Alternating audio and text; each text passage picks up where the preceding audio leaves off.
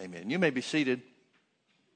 I'm going to invite you to turn in your Bibles to John chapter 14. We've been teaching a series for the last several weeks on the name of Jesus, and I'm not through with it yet. Don't know exactly how long I'll go, but there are some things that the Lord keeps dealing with my heart about, and so I'll go till they get out, I guess. John chapter 14, Jesus speaking to his disciples. Forgive me for saying this. I say this almost every time that we turn to these scriptures, but I feel like it's important for those perhaps that have not heard before, or if you have heard, sometimes you don't get it the first time you hear it. John wrote this letter, what we know of as the Gospel of John, much later than any of the other New Testament writings, with the exception of the book of Revelation. He wrote Revelation and his Gospel pretty much about the same time. And the time that it was written, the time that they were written, were about 60 some odd years, 60 to 65 years after Jesus was risen from the dead. And so these are the final words. These are the four gospels. The three other gospels are well known. The letters that Paul wrote to the church are well known. Jerusalem has been destroyed. The temple has been destroyed in 70 A.D. The Gospel of John was written somewhere 90 to 92 to 95 A.D.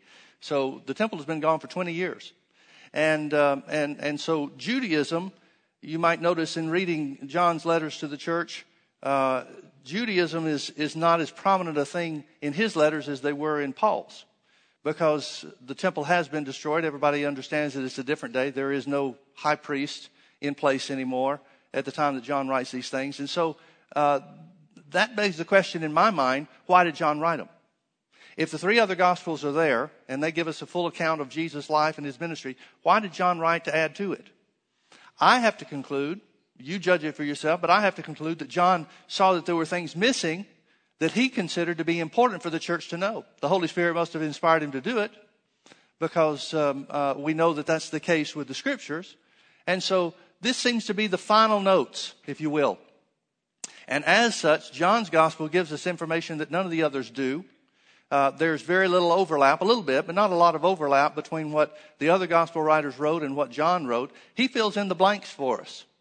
And I don't know if I'm saying that the right way. I don't know of a better way to say it, but I'm trying to convey the importance of the book of John as the last information, perhaps, before the John, who is the last apostle, goes off the scene, and the church is left with just the writings of the apostle rather than an eyewitness account.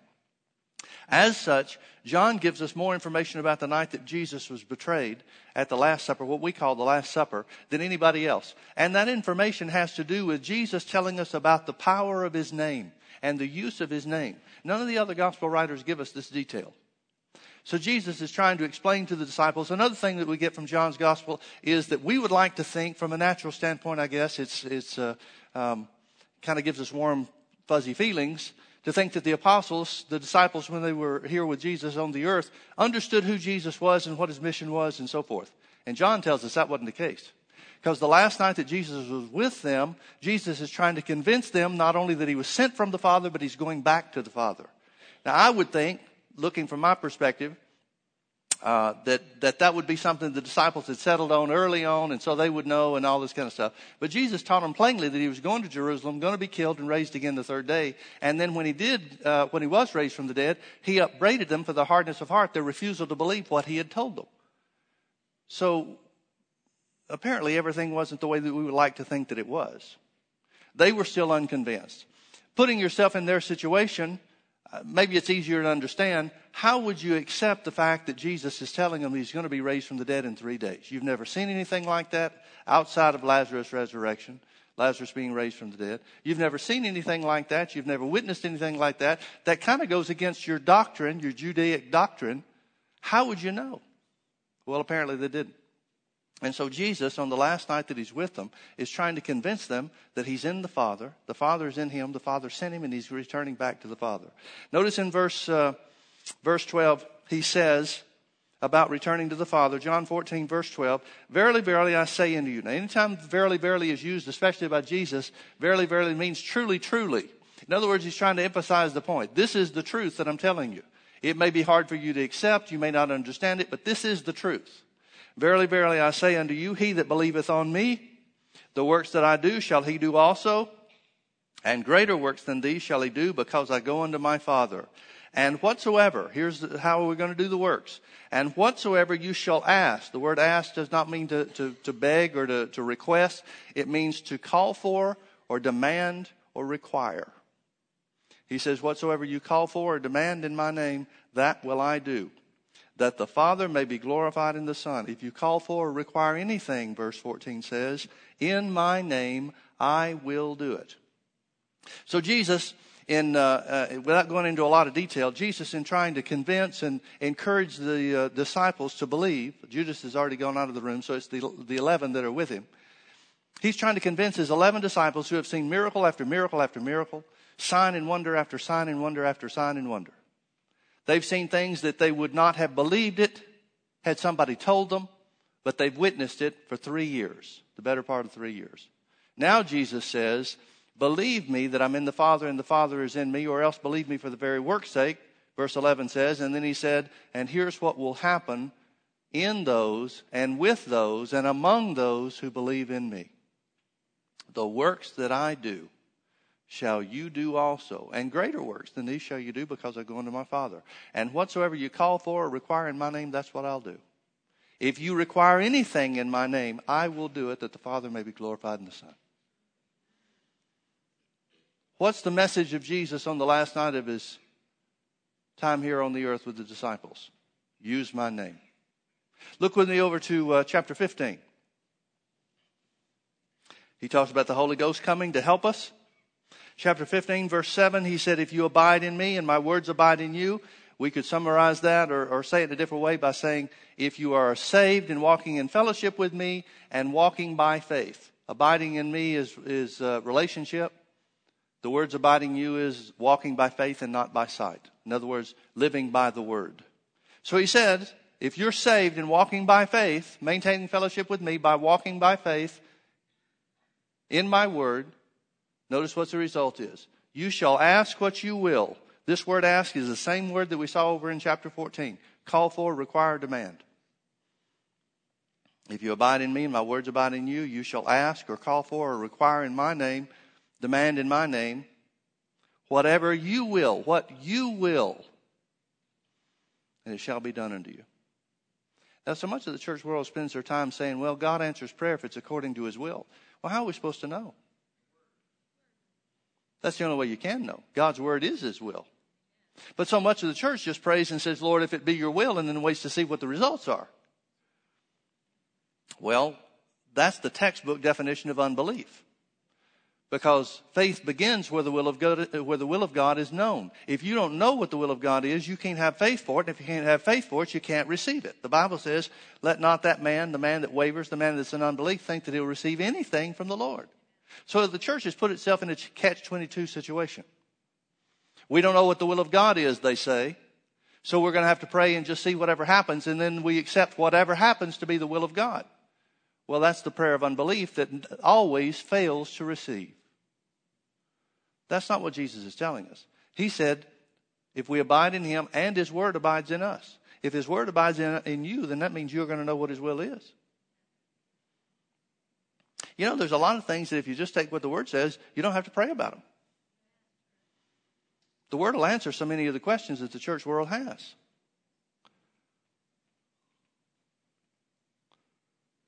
Are you out there? So if you abide in me and my words abide in you, you shall ask what you will, and it shall be done unto you. Whatever you demand. Whatever you demand. Now, again, whenever I use that word demand, I'm conscious of the fact that some people have resistance to it because it sounds like that we're doing something with a bad attitude or arrogance or something like that. And we've been accused of that. But demand is a legal term. This word call for, require, demand, it's a legal term. It's the same thing, same relationship as you have with your bank when you put a demand on your checking account by writing a check. You don't have to have a bad attitude to write a check. Your attitude or arrogance or humility or whatever else that you want to label it has nothing to do with the demand you're placing on the bank. The bank doesn't look at your check and say, I wonder what they were thinking when they wrote this. I wonder if they're happy about this. Or are they being arrogant when they write this check? It's a legal relationship. You present the check, or the person you give the check to presents the check to your bank, and your bank honors it because of the contract that you have with the bank. Jesus is saying my name is a contractual relationship with you because you're in me. Boy, if we could ever get at that. If we could ever come to that understanding and our eyes be open to that, that would change not only us, but the world around us. He said, if you abide in me and my words abide in you, you shall ask what you will, and it shall be done unto you. Notice he says in verse 8, herein is my Father glorified. Notice what gives God glory. You getting successful and effective results in prayer, using the name of Jesus and using his word. Herein is my Father glorified, that you bear much fruit, so shall you be my disciples. I don't know if you know this or not, folks, but the Bible says one of the ways that the world will be able to recognize the church is that we get stuff answered in prayer. Our prayers are answered. Notice in verse 16, he said, you've not chosen me, but I've chosen you and ordained you, that you should go and bring forth fruit. Now I wonder what fruit he's talking about. Is he talking about a different fruit than he was talking about in verses 7 and 8? Has he changed subjects? Not at all. He's saying, I've chosen you and I've ordained you that you should bring forth fruit, and that your fruit should remain, and that whatsoever you shall ask, call for, require, demand of the Father in my name, he will give it you. So now we know that he's talking about asking in verse 7, or calling for, or requiring, or demanding in his name. Because that's how you produce fruit. That's how you produce lasting fruit. Notice chapter 16. John chapter 16. Verse 23. Jesus said, and in that day, talking about the day of the resurrection, and in that day you shall ask me nothing. Now this is a different word, ask. This is the word for request. Literally, he's saying, in that day, the day of the church, the day following the resurrection, you won't be asking me for anything. You won't be making your requests of me. Up to that point in time, they had requested everything that they did have a request for directly from him. They didn't pray to the Father. The one time that they said, Jesus, teach us to pray, it was their idea, not his. Jesus taught them, Father, our Father which art in heaven. What we know of is the Lord's Prayer. It wasn't the Lord's Prayer. It was the disciples' prayer. But nowhere in that prayer is the name of Jesus. So we know it's not a New Testament prayer. Now you can adapt it. You can add the name of Jesus to it and adapt certain things that are different now than they were when Jesus gave them that prayer and make it work for today. But what's called the Lord's Prayer and what so many Christians pray as a ritual exercise is not even a New Testament prayer. Because Jesus said, and in that day you'll ask me nothing, but whatever you ask the Father in my name. Whatever you shall ask. This is a different word, ask. Call for, require, demand. Same word that we saw in John 14 and 15. Whatsoever you shall call for, require, demand of the Father in my name, he will give it you. Hitherto, meaning up till now, have you asked, demanded nothing in my name. Ask, call for, require, demand, and you shall receive, that your joy may be full. Now, folks, let's put all religiosity aside. I want you just to imagine, just give me 3 seconds, and imagine your joy being full in every area of life. That got a couple of smiles that I haven't seen yet this morning. Imagine everything that you need answered. Everything that you have any desire for, godly desire for, met. Your joy being full. Nothing, looking at your life, top to bottom, start to finish, looking at your life and saying, there's not one thing I need, not one thing I'd change. That's what full joy means. That's what it means, that your joy may be full. Jesus is saying your relationship with the Father in my name and the use of my name can bring you to the place where your joy may be full.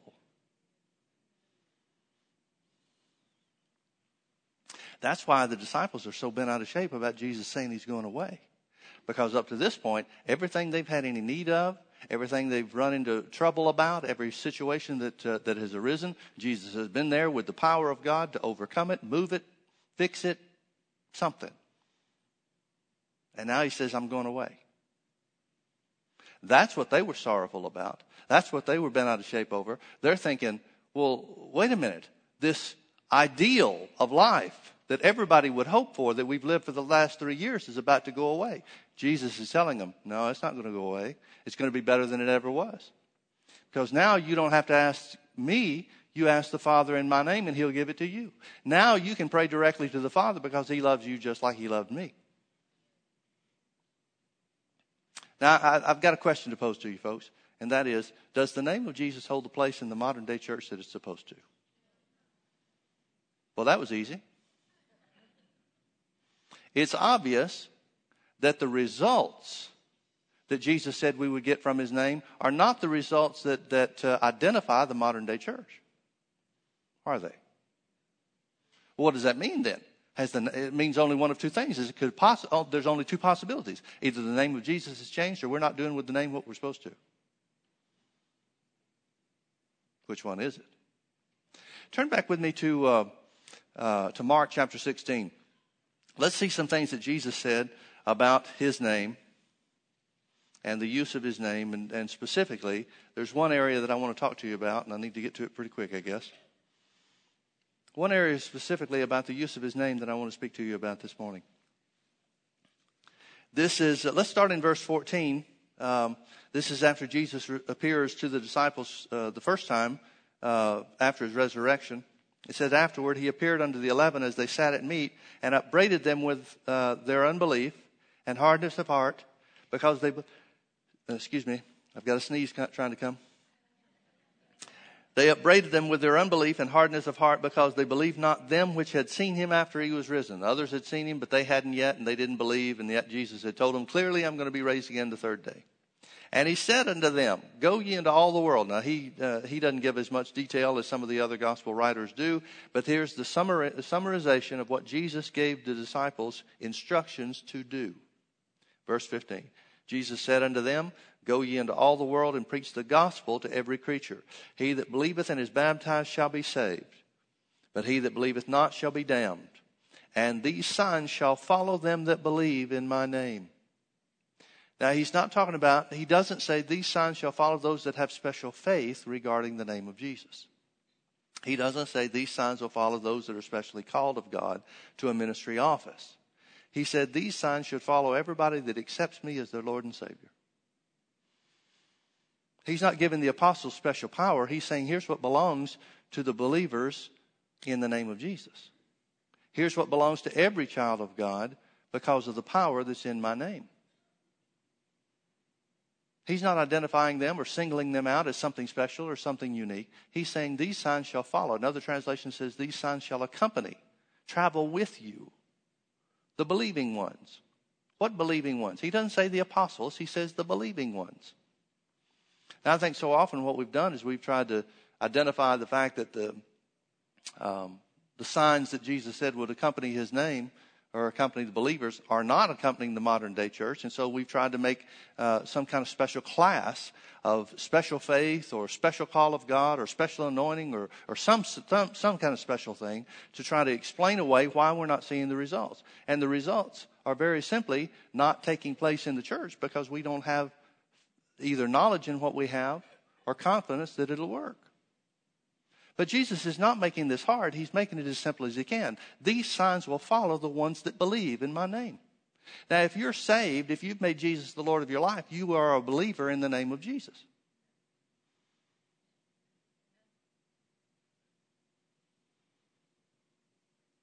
Well, if that ever sunk in. You are already a believer in the name of Jesus if you've made Jesus the Lord of your life. If you've accepted him as your Lord and Savior, here's what Jesus is saying. This power should follow you wherever you go. Not some special prayer to make it work. Not some special call of God to get something to happen. Not some special power or special faith or anything else special. What's special is that you're in Christ. And these signs shall follow them that believe in my name. Everyone that believes in his name should have these signs following. Now, that's what Jesus said. Now, I know the church says differently. I know the religion says differently. So the religion says some of these signs passed away. But please notice that Jesus said that these signs would follow those that believe in his name. So unless his name has changed, these are the same signs that should follow believers now as they were intended to follow believers when Jesus said these words. Notice the first one he says. They shall cast out devils. They shall cast out devils. First thing Jesus mentioned that belongs to a believer in the name of Jesus is authority over the devil. Now he goes on to mention other things. They shall speak with new tongues. Apparently that Jesus didn't intend for that to pass away. They shall take up serpents, another reference to authority over the devil. And if they drink any deadly thing, it shall not hurt them, a reference to divine protection. Finally, the last of the 5 on the list is they shall lay hands on the sick and they shall recover. So then after the Lord had spoken unto them, he was received up into heaven and sat on the right hand of God. And they went forth and preached everywhere, the Lord working with them. If you're reading from the King James, please notice the King James italicizes the word them. You know what that means? That means the translators added it. Well, if they added it, let's take it out to get what Jesus was saying. And they went forth and preached everywhere, the Lord working with and confirming the word. See, he wasn't just working with them, he's working with the word. And God will always work with the word. See, if he's only working with them, then when them is gone, like so much of the modern day church says, when the last apostle died, all that power was done away with. But he's not working with them, he's working with the word. And the word doesn't change. The word's the same now as when they had it then. Matter of fact, we've got a more complete record of what belongs to us in Christ than they did. Because revelation is always progressive. We know more now than they knew then. Now, folks, notice in verse 14, he's just gotten on to them because they didn't believe. So you can't tell me that this was some special group of guys, that they had some special power in and of themselves or some special wisdom or knowledge because they'd walked with Jesus. They walked with him for 3 years and didn't believe.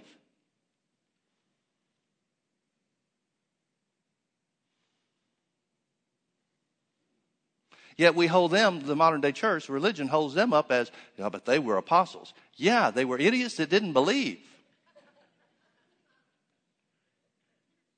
And God made apostles out of them. I don't know about you, but that gives me great hope.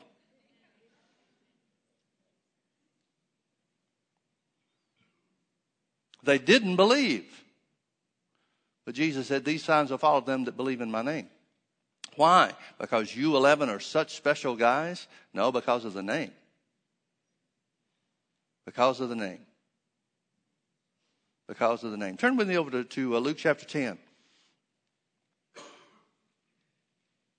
Luke chapter 10, I want to remind you of something Jesus said while he was here on the earth in an event that took place while he was here and the resulting authority of the devil that was exercised. Luke chapter 10, Jesus is telling the 70, sending the 70 out 2 by 2. Verse 1, after these things the Lord appointed 70 others also and sent them 2 and 2 before his face unto every city and place whither he himself would come. Then he gave them specific instructions. Notice down in verse 8, he said, into whatsoever city you enter, and they receive you. Notice it was dependent on the city's attitude toward them and not God's attitude toward the city. In other words, it's not according to the will of God that these things would take place. It's according to the willingness of the city to receive them. God's will is the same for every city. Some cities will receive, other cities will not. Jesus has experienced that in his own life.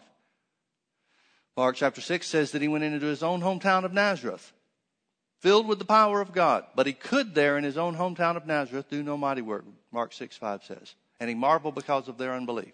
Well, why couldn't he do any mighty work? Why couldn't he get anybody crippled healed? Why couldn't he open any blind eyes? Why couldn't he have any signs and wonders and miracles in Nazareth?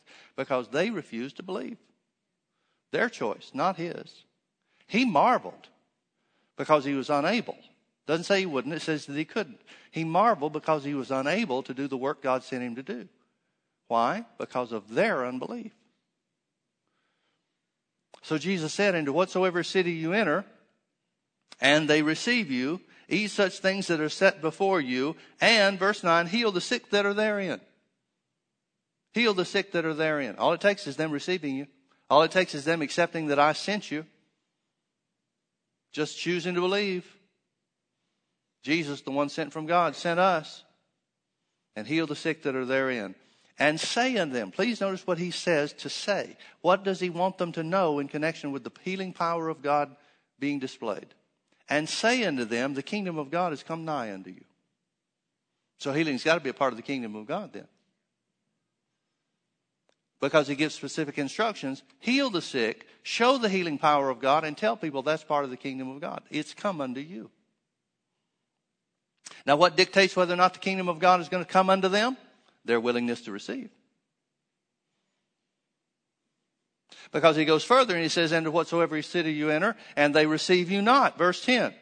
Go your ways out into the streets of the same city, and say, even the very dust of your city which cleaves on us, we do wipe off against you. Notwithstanding, be you sure of this, that the kingdom of God is come nigh unto you. In other words, he said, in whatsoever city you enter and they don't receive you, make sure to tell them the kingdom of God, the power of God was here to heal the sick here and do other great works here, but you wouldn't have it.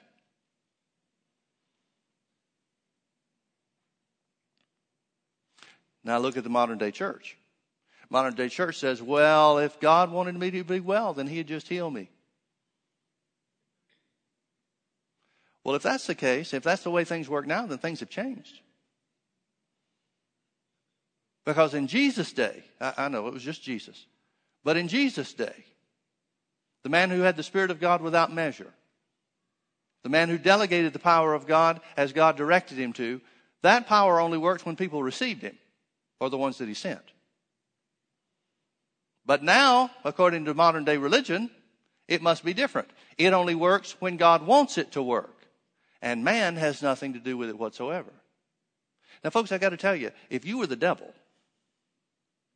trying to trick the church, this would be the perfect strategy. Now, of course, I'm not saying that's what's happened. Because heaven forbid that the church could be at fault. It's got to be God. You know, the one who never changes. The one in whom there is no variableness, neither shadow of turning. It's got to be him. Right? I hope my sarcasm comes through. No, I know you get it, but you never know what things are going to happen with on tape. Well, if things are the same now as they were in Jesus' day, then it comes down to the willingness of the individual, the recipient, and his desire, his will, his determination, not God's. So it's not about just the will of God, it's about the will of the individual to receive. Now the 70 come back. Notice in verse 17, the 70 come back and they returned again with joy. Remember John 15? Ask that you may receive, that your joy may be full. I guess that's John 16. Verse 23.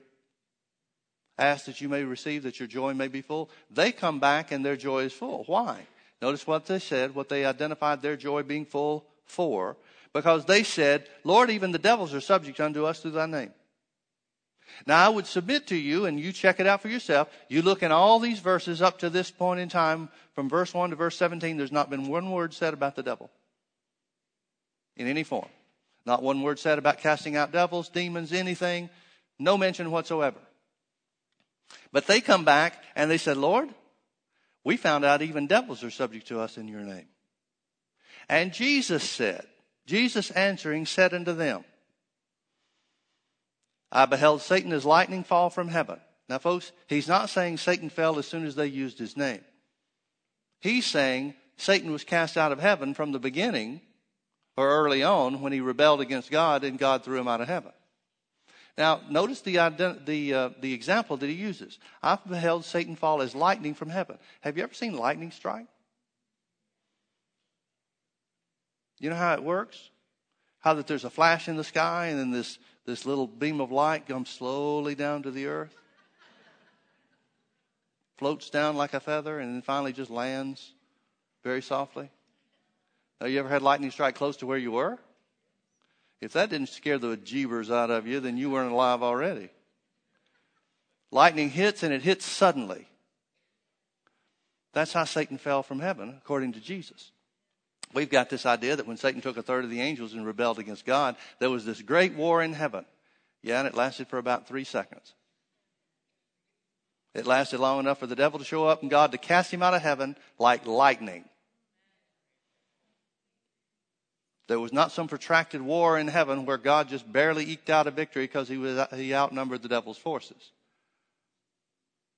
God and the devil are not in the same class.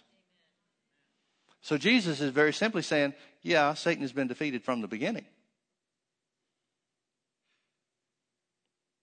Before you ever showed up, Satan was cast out of heaven. I beheld Satan fall as lightning from heaven. And then he said, behold, I give unto you power. This word power is literally the word authority. 2 times the word power is used in verse 19. One time, the first time it means authority, delegated ability. The second time it means power in the sense that we know of as inherent ability. It's the word dunamis. The second word is the word dunamis, where we get our word dynamite. So he said, behold, I give unto you authority to tread on serpents and scorpions and over all the power or ability of the enemy. And nothing shall by any means hurt you. In other words, he's saying this. He's saying, yeah, Satan's been defeated. And so just like I gave you authority to heal sickness and disease among the cities that would receive you, authority over the devil in every area is part of the kingdom of God too. And then Jesus says something that used to really bug me. Then he said this. He said, notwithstanding in this rejoice not that the spirits are subject unto you. In other words, Jesus is saying, but don't make a big deal about having control over the devil's power. Don't make a big deal about evil spirits subject to you in my name. He didn't say to ignore it. He didn't say to discount it. He said, don't make a big deal about it. He said, but rather rejoice because your names are written in heaven. Why? Because if you just focus on the devil, you'll miss out on everything that belongs to the kingdom of God. All the other parts of the power of God that belongs to the kingdom of God that belong to you too. In other words, he's saying, rejoice because I've abolished the power of death start to finish. Not just power over the devil.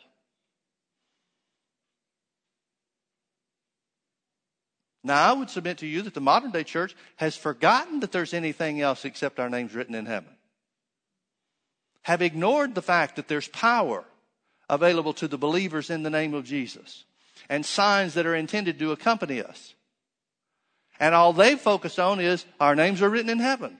Well, that's great. When we get to heaven, that'll really make a difference. What about now? Where the devil is.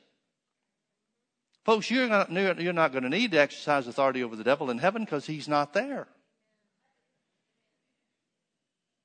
But he is here. He is here. Now, we've looked at the book of Acts and looked at some things that the Bible said about the use of the name of Jesus. Look with me over to chapter 16 of Acts.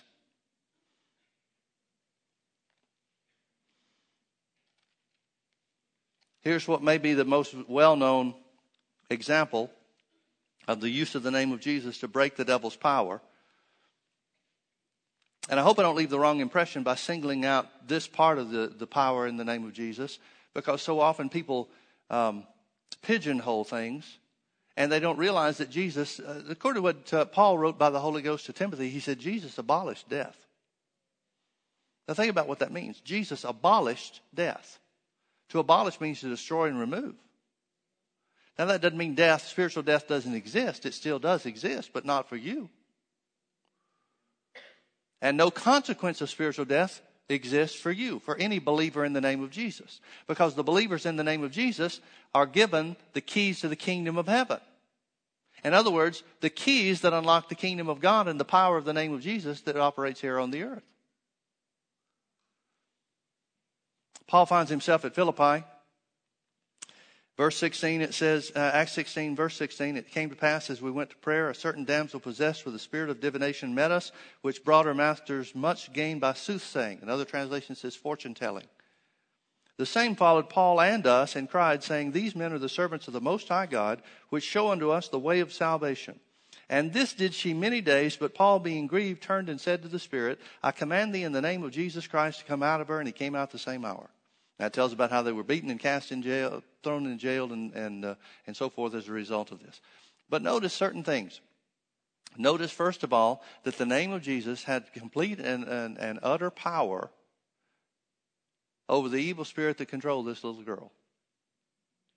Now, remember, the rule of thumb is still the same as in Jesus' day, and that is somebody had to receive you. There's got to be some willingness on the part of the individual. Or else there has to be some special move of the Holy Ghost to overcome the willingness or the resistance of the individual. We see that a couple of times in Jesus' ministry. For example, in John chapter 5, when Jesus was at the pool of Bethesda, he asked the crippled man, "Wilt thou be made whole?" And the guy gives him excuses for why he can't be well. But Jesus apparently was inspired or impressed of the Holy Ghost to use the power of God on his behalf and said to him, "Rise, take up your bed and walk." Well, if unbelief on the part of Nazareth kept the power of God from working, why didn't this man's unbelief in John chapter 5 keep his from working? Keep the power of God on Jesus from working for him? The only explanation I've got for you, and the Bible doesn't say it, but you can see a little bit of it, at least an indication or an implication by the way Jesus operates. And that is, there are some things that God initiates on his own just to show his goodness and his mercy. In other words, this man didn't say, "I refuse to be healed." He just says, "There's too many obstacles for me to get healed." So he's not unwilling to receive whatever there is from Jesus. As a matter of fact, the implication is that he's looking to Jesus to be the man that throws him into the water. Well, Jesus did throw him into the water, just not the water he thought.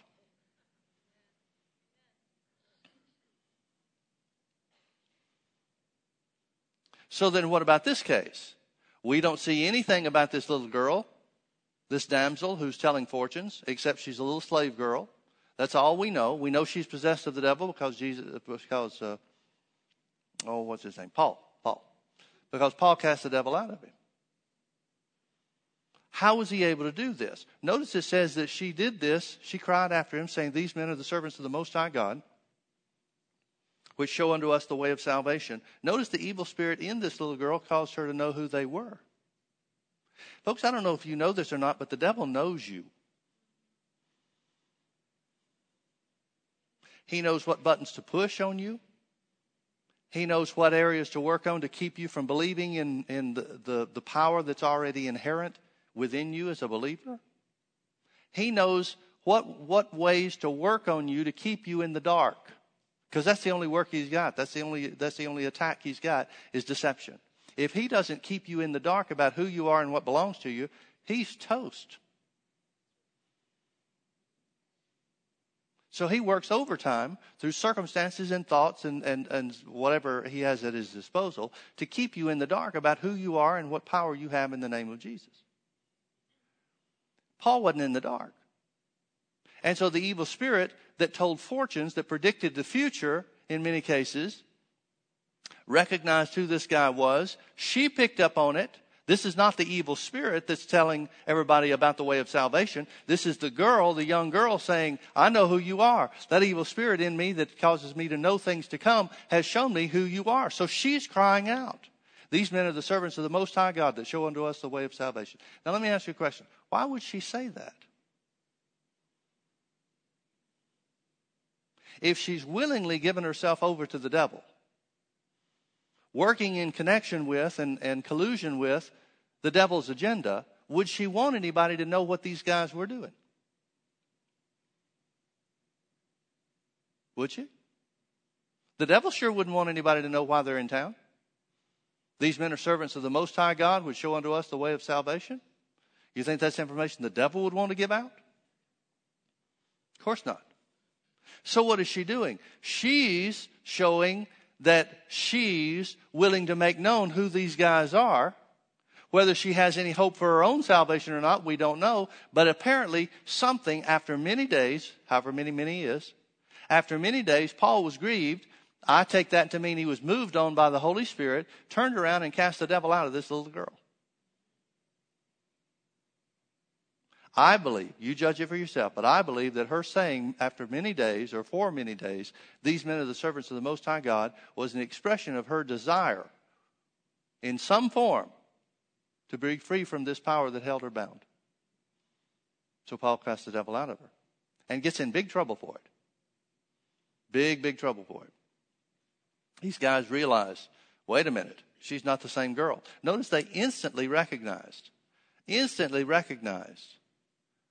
that she doesn't have the power to tell fortunes anymore.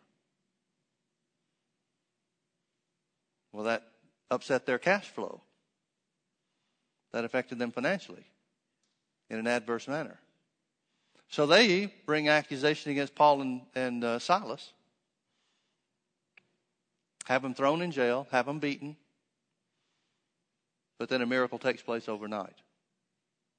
Now I want you to turn with me over to Acts chapter 19. Here's another example of the use of the name of Jesus over the power of the devil. It tells about how Paul gets certain people saved. There were 12 men. They got saved down by the riverside. Let's start in verse 8. And he went into the synagogue and spake boldly for the space of 3 months, disputing and persuading the things concerning the kingdom of God. But when divers were hardened and believed not, but spake evil of that way before the multitude, he departed from them, and separating the disciples, disputing daily in the school of one Tyrannus. By the way, church history tells us that the school of Tyrannus was a medical school that was right next to the synagogue. And this continued, verse 10, by the space of 2 years, so that all they that dwelt in Asia heard the word of the Lord Jesus, both Jews and Greeks, and God wrought special miracles by the hands of Paul, so that from his body were brought unto the sick handkerchiefs or aprons, and the diseases departed from them, and the evil spirits went out of them. Now let me ask you a question. How were those wonders done? How were those special wonders, special miracles done by the hands of Paul, if not through the name of Jesus? Do you know any other source of miracle working power than the name of Jesus?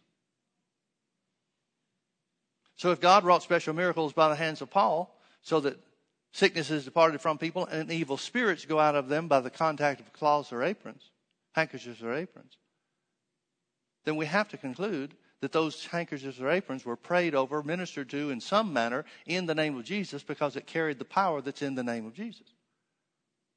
There's no other way it could happen. People aren't healed by putting clothes on. Are they? People aren't healed by carrying handkerchiefs. If that were all there was to it, the handkerchief business would be booming.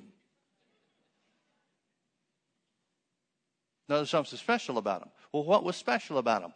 They were prayed over in the name of Jesus. They were touched. They were ministered to.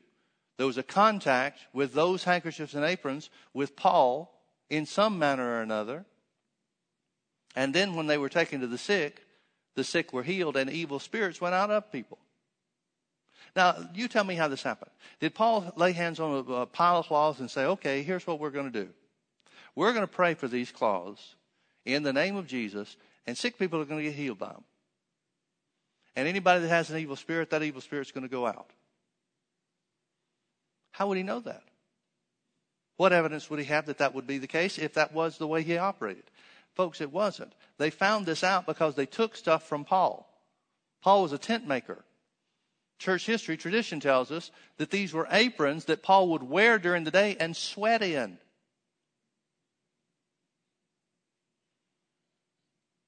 And that these handkerchiefs and aprons were taken to the sick. It was discovered that when they were touched, when sick people touched them, the sick people got healed. When people that were demonized touched them, the evil spirits went out of them. And so that's when people started bringing stuff to Paul to touch. Paul would wipe his face on them, or whatever the case was, and take them back to the sick people. In other words, it wasn't just contact of his hands, at least not initially. It was the sweat, the byproduct of him, because he's in Christ, that was taken to somebody else. His life force, which is the name of Jesus, set other people free. Now, that's what church history and tradition tells us. You decide for yourself. But I just don't believe Paul just came up with the idea one day, hey, we're going to gather all the handkerchiefs up and pray for them in a big pile, like we sometimes see people do today. Now, the more important point is that it had to be in the name of Jesus because of the next story that it tells us about. Verse 13. Then certain of the vagabond Jews, exorcists, vagabond means gypsies, means roving Jews, people that don't have a home. Here's what church hoppers look like. Then certain of the vagabond Jews, exorcists, took upon them to call over them which had evil spirits the name of the Lord Jesus, saying, we adjure you by Jesus whom Paul preaches. Now let's don't go any further in the story for just a moment. I want to ask you a question. If the name of Jesus isn't producing results, if the name of Jesus is not what's producing the results of the special wonders and miracles by the hands of Paul, why are they using the name of Jesus? We see from the story the only purpose that they had in using the name of Jesus is to make a name for themselves. That didn't turn out too well, but that had to be the reason they did it. What I want you to see is very simply this, folks. The name of Jesus was so prominent in Paul's ministry while he was here in Ephesus that even unsaved people are using it, trying to get the same results. So they began to say over people, we adjure you by Jesus, whom Paul preaches. And there were 7 sons of one Sceva, a Jew and chief of the priests, which did so. Which means there were a lot of other people that did it. They just going to tell us about one group.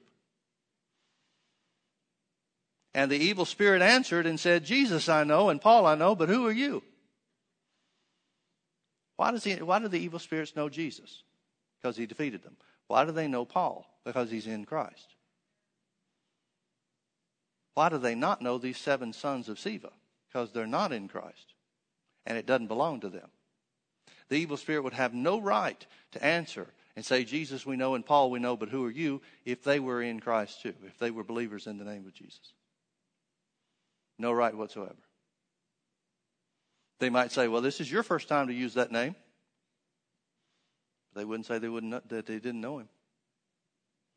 And so the evil spirit said, Jesus I know and Paul I know, but who are you? And the man in whom the evil spirit was leaped on them, 7 of them,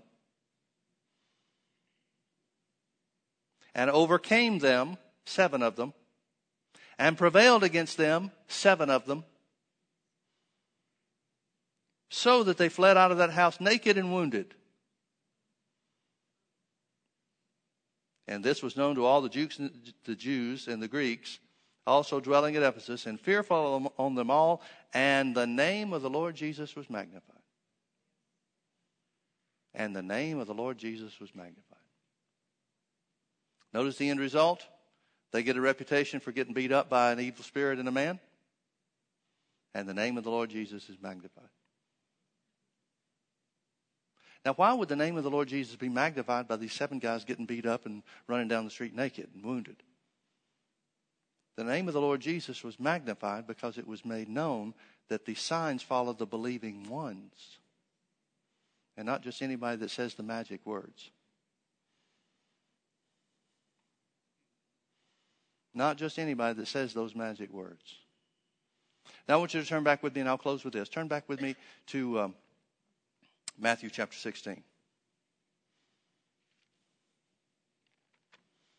I said all of this to get to this point. In Matthew chapter 16, Jesus, you'll remember the story when we get there. Jesus asked his disciples, who do men say that I am? Now the place Jesus was at was significant because he's in Caesarea Philippi. The ruins of the place is still there today. And it was a place where they had it was a grotto or a grove. I'm not sure if I'm using the right terminology, but there was a collection of all different kinds of shrines set up to different gods, false gods. We've been there a couple of times when we've been to Israel ourselves. And there are renderings about what it used to look like, and there are ruins where you can still see the place that was carved into the side of the mountain where there were statues and idols and different stuff like that. And people would bring sacrifices to their favorite god and offer those sacrifices there and try to curry favor from the God, whatever they thought they were going to get from it. I don't know. But anyway, Jesus is at this place and he's watching everybody sacrificing to all these false gods and idols. And so Jesus asked the disciples, who do men say that I am? In other words, how do I rate compared to all these false gods that people are sacrificing to? And they said, this is verse 14, and they said, some say that you're John the Baptist. He's dead, by the way. So they would be talking about reincarnation, or Elijah, same thing, or others, Jeremiah and one of the prophets. So it's easier for them to believe in reincarnation than it is to believe in what Jesus said about himself. Then Jesus asked them the question that really matters. He said, but who do you say that I am? Okay, now we know what everybody else thinks. Who do you say I am? Then Simon Peter answered and said, thou art the Christ, the Son of the living God. And Jesus answered and said unto him, blessed art thou, Simon Bar-Jonah, for flesh and blood has not revealed it unto thee, but my Father which is in heaven. And I say also unto thee that thou art Peter, and upon this rock I will build my church. Now what rock is he talking about? He can't be talking about Peter. Some people make a big deal about the play on words. Your name is Peter, which means little rock. It goes smaller than that. The name Peter means shifting sand.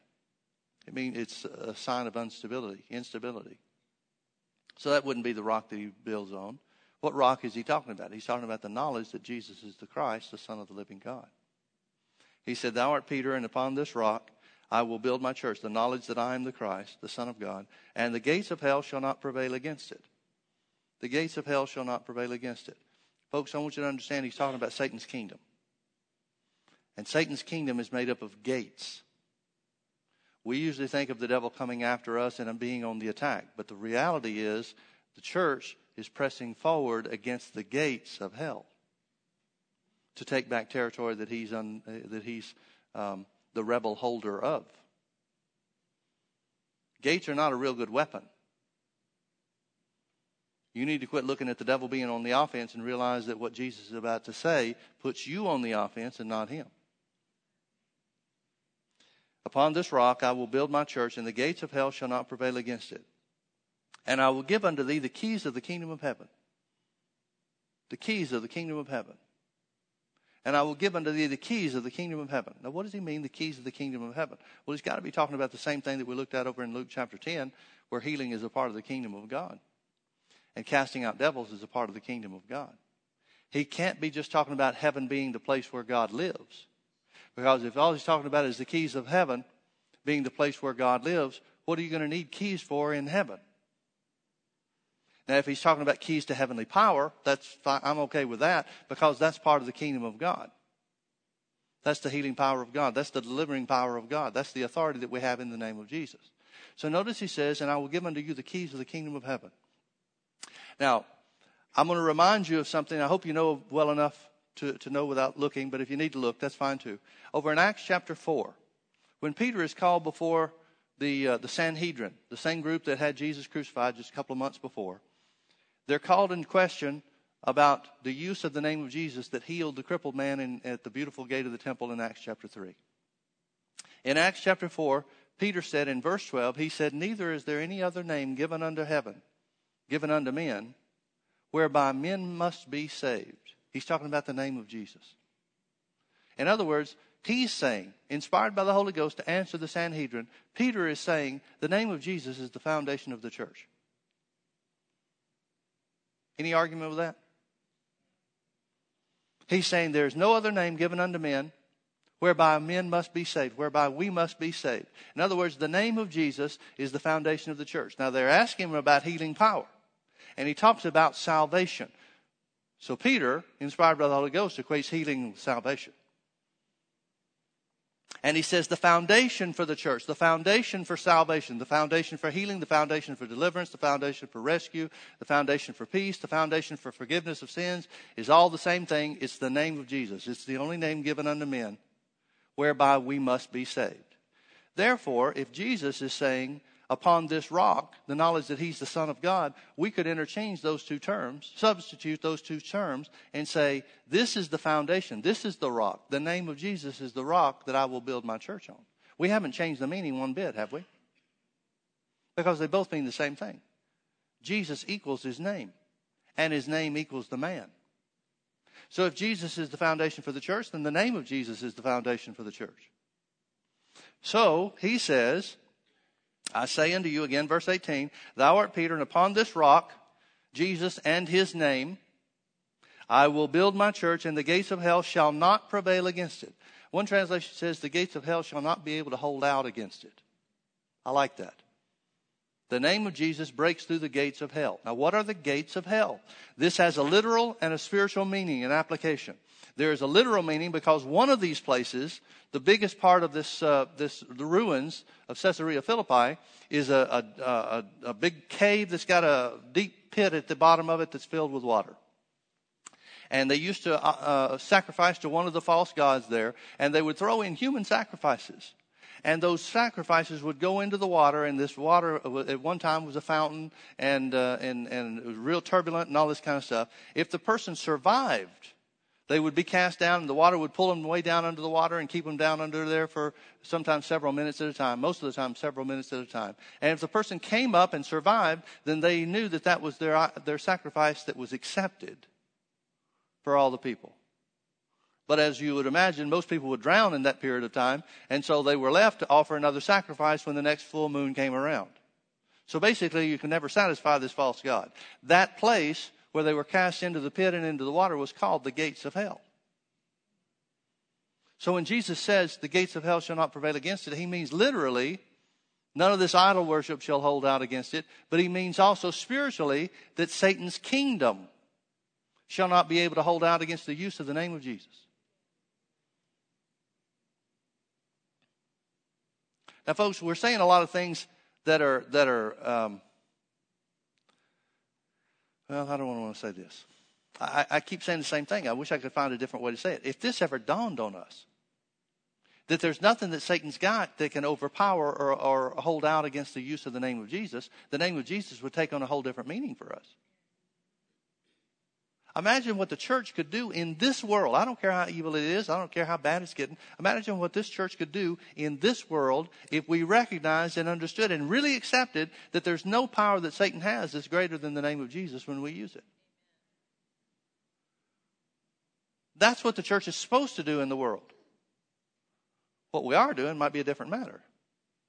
So he says, the gates of hell shall not prevail against it, against the knowledge that Jesus is the Son of God or the use of his name. That's why I want to substitute that phrase, the use of his name, because so many times people think, well, yeah, Satan can't do anything about Jesus being the Son of God. But that's not the point. The point is Satan can't do anything against you when you use his name. Verse 19, and I will give unto thee the keys of the kingdom of heaven. Notice what those keys are going to do. First thing he makes mention of is the keys affecting his authority. Whatsoever thou shalt bind on earth shall be bound in heaven, and whatsoever thou shalt loose on earth shall be loosed in heaven. In other words, he says the use of that name gives you the power to refuse to allow or to allow whatever you choose. It doesn't sound like Jesus is overseeing the use of his name in the way that it's being used, only in the results that come when it is used. In other words, Jesus isn't sitting in heaven saying, well, you can't use my name over there. Don't try to use it over there. But use it over there. No, Jesus is saying whatever you refuse. Prohibit, bind on earth means to prohibit. It means to refuse to allow. Whatever you refuse to allow here on the earth, I'll back you up in heaven. But whatever you allow on the earth, I'll allow in heaven too. Now, he can't be talking about the will of God in action. You can't bind the will of God. You can fail to receive it. You can fail to take hold of what God has for you, but you can't bind the will of God from being done. So when he's talking about refusing to allow or allowing, he's talking about the work of the enemy or something contrary to the will of God. He's saying whatever you use the name of Jesus for, I'll back you up in heaven. You choose to use it on the earth. Notice that always, every time that phrase is used, this example is used, it always initiates first from earth. Whatever you refuse to allow here on the earth, I'll back you up in heaven. Whatever you allow, whatever you're willing to put up with, heaven will go along with that too. Because you're the one that's been given the name of Jesus. Now, when we talk about the use of the name of Jesus, so often, and really if you look at the Bible examples, you won't find the only time you find people that are what we call demon-possessed, and by the way, the Bible does not use the word possessed. I know King James does, but the Bible does not use the word possessed. It's always the same word, and it literally means demonized. When it talks about a person being demonized, it could be demonized on a small level or a great level. In order for somebody to be fully possessed, that would mean they would have taken over spirit, soul, and body. But if we go back to that example in Acts chapter 19, where the little girl, the fortune-telling little girl that was possessed of the devil, King James says, her will was still in place. Her will was still intact. Her will was still operational. Now, that does not mean that she had complete control of her will in every aspect, but her will was still able to identify who these men were, who Paul and Silas were, and tell about their mission from God.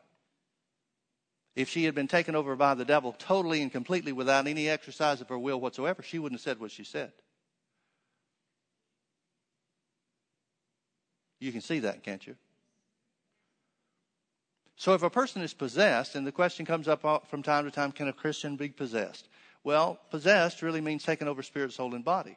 If a Christian, in order to be a Christian, your spirit has to be born again and belongs to God. So a Christian spirit cannot be taken over. So, of course, it would be impossible for a Christian to be possessed. But can a Christian be demonized? Yeah, sure.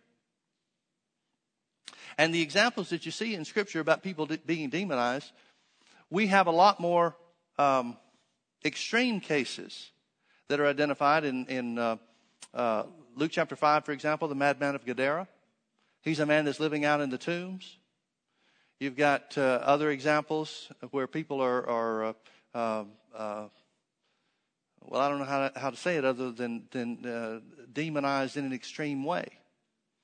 We would have to go down to the slums or third world countries to find the equivalent of that. Because even in Paul's case, the only times that you see a situation like in Acts chapter 19 was a place where, like in Ephesus, where it was a headquarters for the worship of false gods. Paul, in his defense in Acts chapter 16 in Philippi, said, I suppose in seeing all these idols and the temples you've got set up to different places, different gods and different idols, he said, I reckon that you are, or I conclude that you are very superstitious, one translation says. So unless you find somewhere where the society is given over to superstition, which some of what you have in some of the African nations and that kind of stuff, as a result, the devil seems to have a much greater leeway to operate in possession than what we're used to here. That's not to say that we won't see possession here. But what we see in our society, to a greater degree, outside of mental illness and things like that, are people, Christians and non-Christians, that give themselves over to the desires of the flesh, and over time, an evil spirit will come through that open door and take a greater hold. Some drug addiction is the operation of the devil. Some sexual addiction, pornography and so forth, can open the door. Christian or non-Christian can open the door to an evil spirit coming in, an unclean spirit coming in and taking a greater hold. Can they ever take over the spirit of the Christian? No. But they can sure operate through his mind and his body. There's no question in my mind, homosexuality, yielding to the desires of the flesh in homosexuality, can open the door to demonic possession or to demonization. Let me say it that way. I've seen talk to some people that were homosexuals, and they're just as clear as can be. Their spirit is as clear and as open as can be. They're searching for God. They're searching for the truth. They're just bound by the desires of the flesh. But I've seen other people and looked into their eyes, and there's a darkness there, and you can see that there's an evil spirit that's got a hold.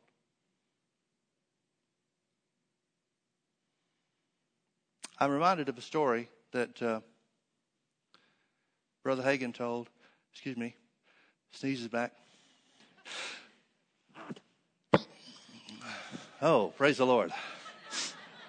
There's all kinds of things you got to do when you're wearing a microphone. Brother Hagin told a story about his son-in-law, Buddy Harrison. And at a certain point, Buddy and Pat were already married. Pat was Brother Hagin's daughter. They were already married, but he said that, and I never knew Buddy at this point in time. This was before my day. But he said Buddy was the most unstable person you ever saw. He said, I'd come back from crusades and Buddy would blow cigar smoke in my face and all this kind of stuff. Just do things just to try to rile him up and that type of thing. And he said that Buddy wouldn't keep a job. He kept going from one job to the next job and this kind of stuff. Now, Buddy was Christian, been saved and grew up in church and had a real call of God on his life. But he wouldn't yield to it, wouldn't give into it at all and so forth. And so Buddy and Pat ran off to get married. It wasn't something that the family knew about until after the fact. And so they had a lot of things to deal with as a result of that. And Brother Hagin said that this went on for year after year after year. And he said one day he was praying and the Lord spoke to him. And he kind of had a little quick vision there. And he said, I saw that there were 3 evil spirits. And the Lord told him, he said, there are 3 spirits that dog Buddy. Now, he didn't see these spirits in him or on him, but they were like little puppies that followed him around. And he said one of them would take the lead and lead Buddy off to the right. And then after a ways, another one would take the lead and lead Buddy off to the left. And then after a ways, another one would jump out in front and take the lead and lead him down a different way or whatever. And so the Lord told Brother Hagin, he said, I want you to take authority over those evil spirits and command them to leave him. Now, you can well understand that this is not something Brother Hagin initiated on his own. This was something that the Holy Ghost is doing and brought a special revelation for him to even know what's going on. And so anyway, Brother Hagin had very little experience with evil spirits or anything at that time. So he said, but he's down in Texas and I'm here in a different state and stuff. And so the Lord told him, he said, well, in the spirit, there's no time or distance. So what you tell him to do here will work down there. So the Lord told him, he said, now I want you to cast these, or to take authority over these evil spirits and command them to leave him. Not cast them out of him, but command them to leave him. And he said, after this point, Buddy will get a new job. He'll keep that job, and that'll be the last work that he does until he yields to the ministry that I've got for him. Well, it worked out just the way Brother Hagin said the Lord told him it would. And the job that he got was a better paying job than he had doing anything else, and he stayed with it for about a year. And then he left that job, much to the dismay of his boss. His boss wanted to move him up to be a manager of, and move him on into the company and stuff. But Buddy left to go lead worship at a church in Minnesota for $100 a week.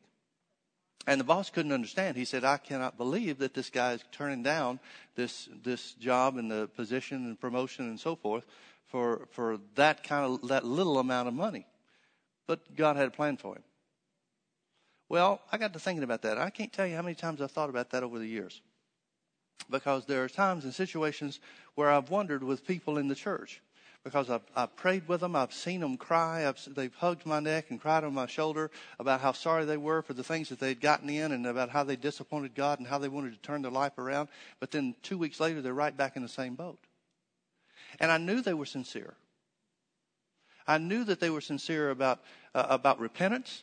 I knew they were sincere about wanting to follow God and want to do what God had for them in their life. But somehow or another, they just didn't have something. There was something missing that held them steady and caused them to stick.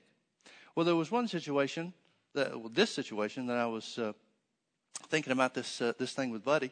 And I said, well, Lord, if you, and my position had always been, if you'd show me with people that I'm dealing with, I'd do the same thing that Brother Hagin did. And in this situation, I just kind of got fed up with it and kind of, I don't want to say mad at the Lord, but kind of. Just being honest. And so I said, Lord, why don't you show me this stuff? If you'd show me this stuff, that I'd do it.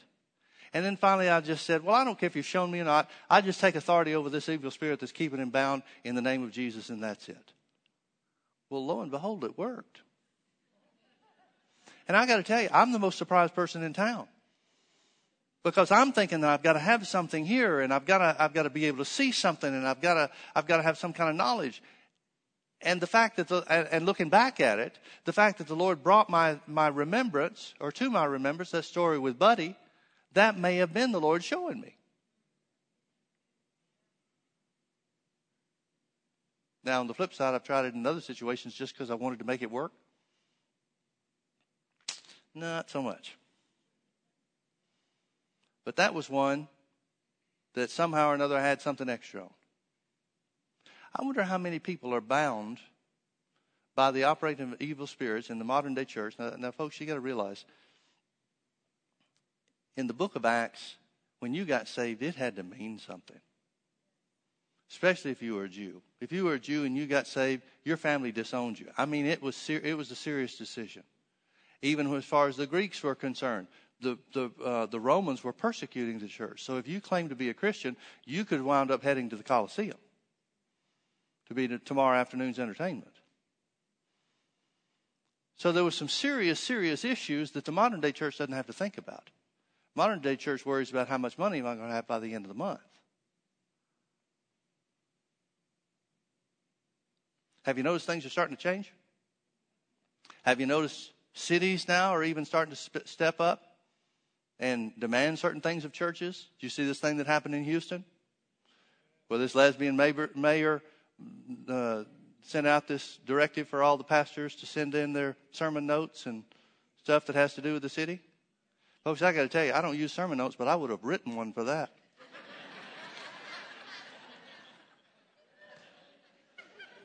I'd love to find out city officials want my sermon notes.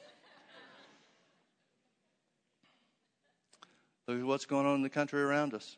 Now people are starting to make excuses for why radical Islam, I hate that term, radical Islam. Islam is radical. You're welcome. Make no mistake about this. the moderate Muslims, and I'm sure there are a lot of peace-loving Muslims out there, maybe the majority of Muslims are peace-loving, but the fact of the matter is, these ISIS and jihadist groups, they are true followers of Islam. They're doing what the Quran says to do. And anybody that makes an excuse otherwise either counts on you being a fool or they're a fool themselves. So there is no such thing as radical Islam. There are Muslims who don't follow the Quran, just like there are Christians who don't follow the Bible. But the Quran says to do all the stuff that ISIS is doing. Well, look at what a foothold that's starting to gain in our country and in our world. You know why? Because nobody's stepping up and doing anything about it. It'll get worse and worse. Right now, the only group that you can legally persecute, politically acceptable to persecute, is the church. And that is going to get worse and worse and worse. I would submit to you, folks, that there's never been a greater time for you to know the power that's in the name of Jesus. I would submit to you that there's never a time where it's more important to be free from the devil's power. Quit stepping around the edges of stuff. Quit opening doors to your flesh to let the devil have a foothold. Jesus said, the gates of hell shall not prevail against it. Shall not prevail against the name of Jesus. You can be free. You better exercise that right. Well, let's pray. Father, thank you so much for your word. Thank you that it's true. Thank you, Father, that those who are free, set free by you and set free by the power of the name of Jesus are free indeed. Lord, open our eyes to the things that we need to set aside. The Bible instructs us to lay aside every weight and every sin which does so easily beset us. Not everything's a sin, Lord, but there are things that will hold us back from fellowship with you, from walking with you. Holy Spirit, show us what those things are. And work on our hearts so that we're willing to set those things aside. Father, if it takes persecution for the church to awaken, then let it come. If it takes hard places for the church to step up and be the church, then let those come too. Because our desire is not comfort. Our desire is not ease. Our desire is not plenty. Our desire is to have the power of the name of Jesus known. We know, Father, that as we walk according to your word and walk in your will, you'll take care of us. You'll see to meeting our needs. You'll bring us to a place where our joy is full. But Lord, more than anything else, we pray that the glory of God and the power in the name of Jesus would be seen and known. And it's in his name we pray. Amen. Amen.